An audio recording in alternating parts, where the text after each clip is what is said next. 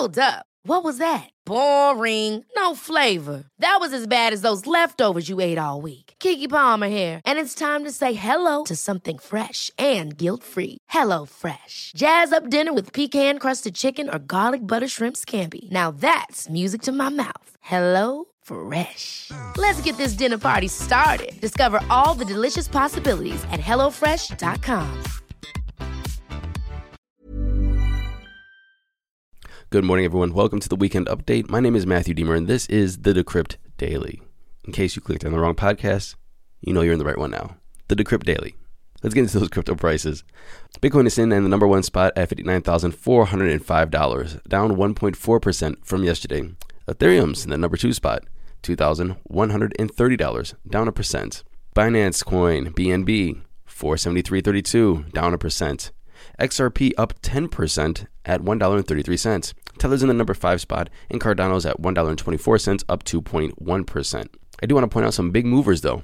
Litecoin is up around 9% at $250. We have Stellar is up around 35% in 7 days, or 12% overnight. It crossed the 60-cent mark. It's at 59 cents right now.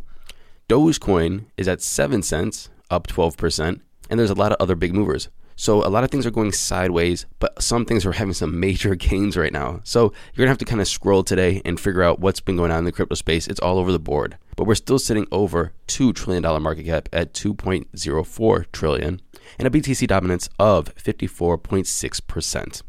Moving into some crypto news, let's start with some NFTs. There's always NFT news. If you guys know, Jake Paul is fighting Ben Askren. Ben Askren, a crypto advocate, has a podcast with Litecoin's John Kim. And if you remember back in November, Jake Paul knocked out former NBA player Nate Robinson. So I think he got a little cocky. Maybe it's deserved. I heard he was a good boxer. Ben is a great wrestler. This is going to be an interesting fight. But Jake Paul is NFTing his knockout punch on Ben Askren. You can buy it for a cool $10 million, or you can start bidding on it because bids are up to $10,455. There's nothing in the article that says what happens if Jake gets knocked out, but I guess we're just going to have to wait and see.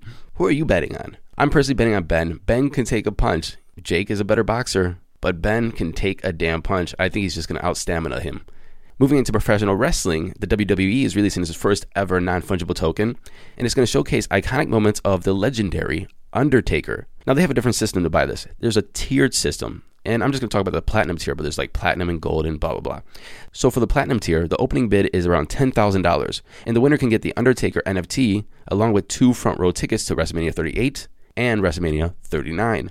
And like the other tiers have their own perks, but you have to start bids at $10,000. Everybody is jumping into the NFT space because they see the cash there. They see NBA Top Shots, and they're like, hey, why aren't we doing that?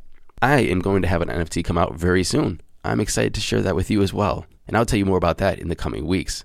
Exchanges saw almost 400 million visitors in March, but that was down around 8.5% from February. So wait. Before I go say, oh, it's way down, it is super up from like the past 3 years. Like, we are soaring in crypto.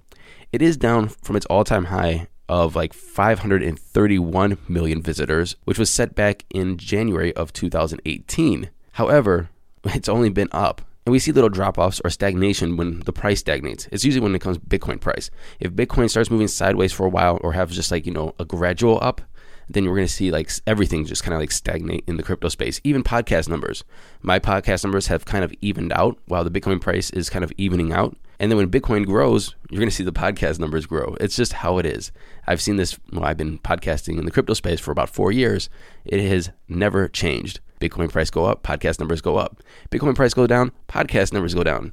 And I would assume these media outlets like Decrypt probably have the same thing. Bitcoin number goes up, readership goes up. Bitcoin number goes down, readership goes down. And finally, the SEC has kicked off a review of WisdomTree's Bitcoin ETF application, which means the countdown is starting for a Bitcoin ETF. And a Bitcoin ETF is going to allow retail investors and institutional investors to purchase Bitcoin. Well, okay, they're not purchasing Bitcoin. They're purchasing the price of Bitcoin. They're going to be investing in the price of Bitcoin saying, oh, I think number is going to go up. But it's going to make that bridge. It's going to take the tech away. It's just going to say, hey, I could purchase an ETF on X exchange, traditional exchange. You might even see it on Robinhood, the Bitcoin ETF. You might even see it on like E-Trade or whatever. This is what it's going to do. It's going to open it up for everybody. You don't just have to go to Coinbase or go to Binance.us.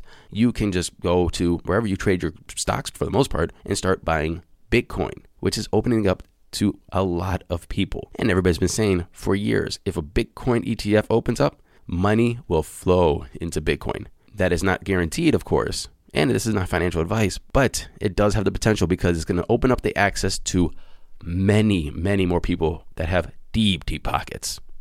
Thank you for listening to this episode of the Decrypt Daily Weekend Update. My name is Matthew Diemer. Don't forget to go to the show notes, click my link, diemerforcongress.com, and support me. Blockchain advocate in Washington can only be a good thing. Anyway, I'll see you tomorrow, and until then, happy hodling.